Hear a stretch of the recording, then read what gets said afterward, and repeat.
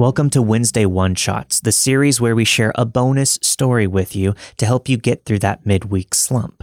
This week we have a story by a listener named Gabrielle titled Terror in Texas.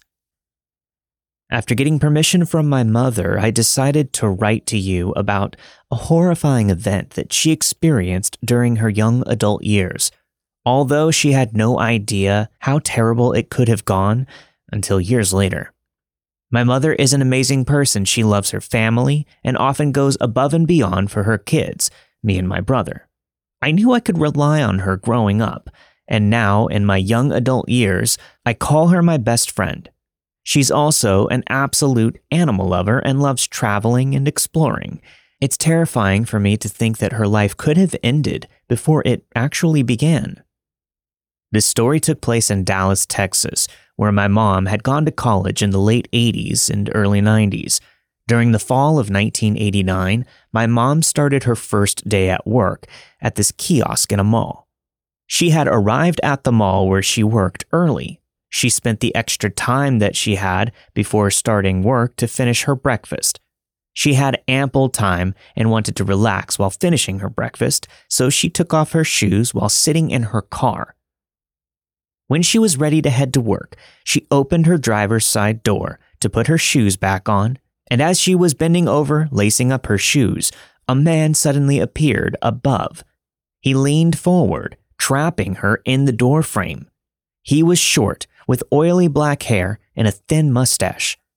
My mom vividly remembers him being extremely startled and flustered at this moment. The man proceeded to gesture for her to climb over to the passenger seat of the car. She assumed this was so that he could take control of her vehicle. My mom asked him where he needed to go, but she couldn't understand the location that he was trying to give to her as his speech was unintelligible. All the while, he was threatening her with a long, sharp, tapered tool like an ice pick. My mom's brain then sort of short-wired. She stuttered as she explained that it was her first day of work. She was telling him that she couldn't go anywhere. Besides that, the console between the driver's seat and the passenger seat in her car was far too big. She knew she wouldn't be able to climb over it. The man then demanded that she give him all of her money, so she gave him a few loose dollars from her bag. She told him that that was all that she had. This was a lie. She did have more money in her wallet. I'm not sure if he got frustrated or perhaps nervous with it being broad daylight, but he gave up on trying to get her to move, and he just snatched the money out of her hand. He couldn't leave without providing one last disgusting gesture. He looked straight in her eyes, grabbed her face, leaned in, and kissed her. Then he simply left. Stunned and flustered, my mom grabbed her things without finishing putting her shoes back on. She then ran into the mall while imagining a scenario where he comes back to carry out what he had in mind. She found her manager and told them of the encounter she just had. Frustratingly, not only did they brush her off, they left her to her own devices on her first day of work. My mom then called her mom, my grandmother, who lived a few states away. My grandmother calmed her down and suggested that my mom call the police. In the end, though, my mom didn't. She went on to live her life with a frightening story to share with others along the way. This story came to be told to me when I was younger. But when I was older, I was watching a woman's harrowing survival story on the show titled I Survived a Serial Killer.